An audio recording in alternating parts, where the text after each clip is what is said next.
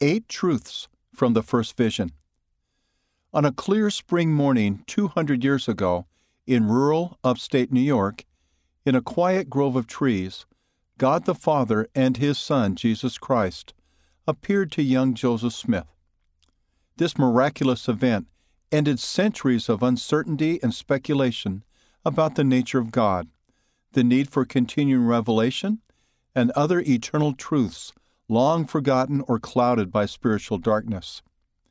President James E. Faust, second counselor in the First Presidency, who referred to the first vision as possibly the most singular event to occur in the earth since the resurrection, outlined 8 truths restored to the earth by this remarkable event.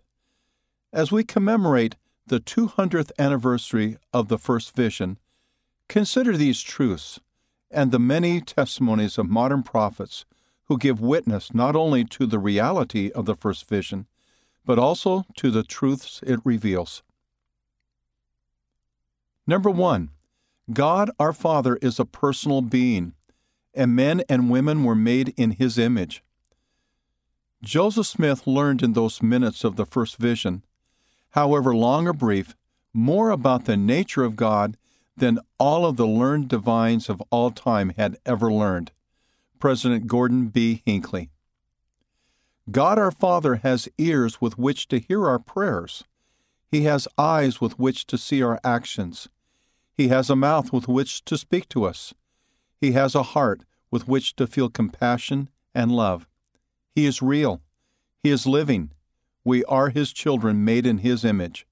President Thomas S. Monson. Number 2, Jesus is a personage separate and distinct from the Father.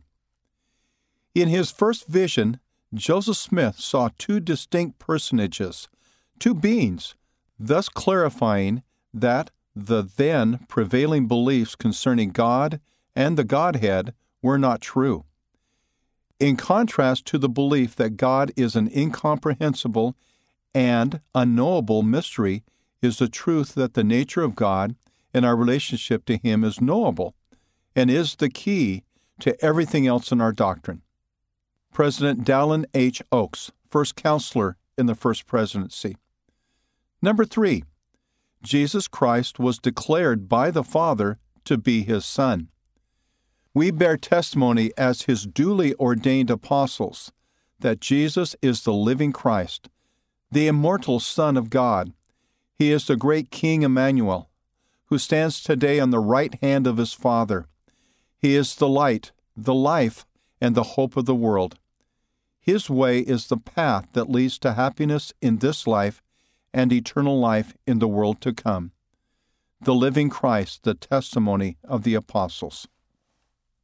Number 4, Jesus was the conveyor of revelation as taught in the Bible.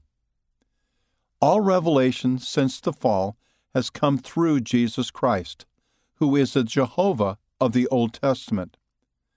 The Father, Elohim, has never dealt with man directly and personally since the fall, and He has never appeared except to introduce and bear record of the Son.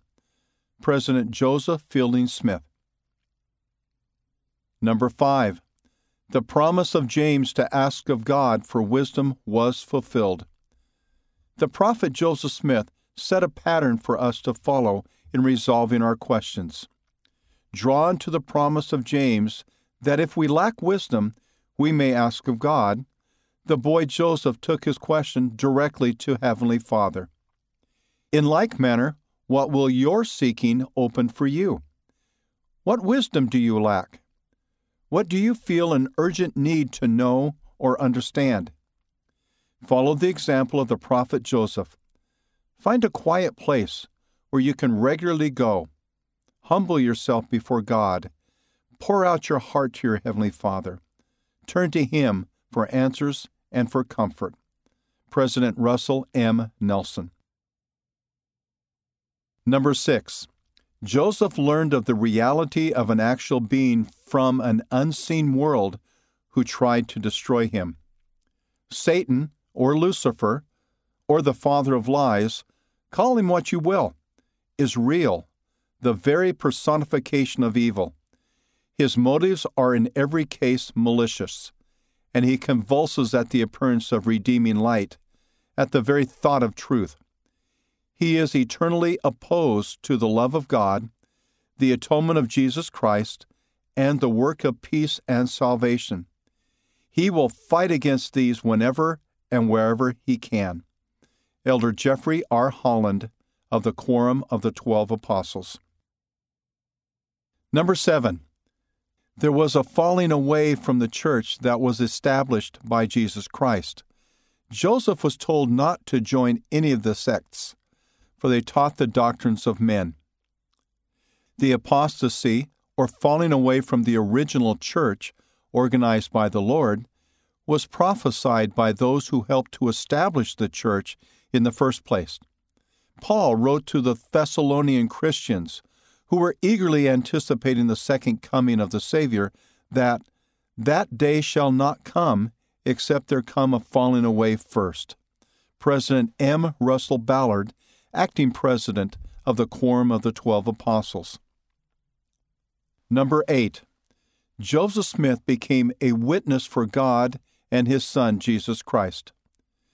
Joseph Smith's testimony of Jesus is that he lives, for he saw him, even on the right hand of God, and he heard the voice bearing record that he is the only begotten of the Father. I appeal to all who hear or read this message to seek through prayer and study of the Scriptures that same witness of the divine character, the atonement, and the resurrection of Jesus Christ. Elder D. Todd Christofferson. Family discussion. Why is it important for each of us to have our own testimony of the first vision? Share a time when you felt that your prayers were answered or you felt confident that God was listening. Share your testimony of Joseph Smith and invite other family members to do the same. End of article. 8 Truths from the First Vision, read by Gene Nelson.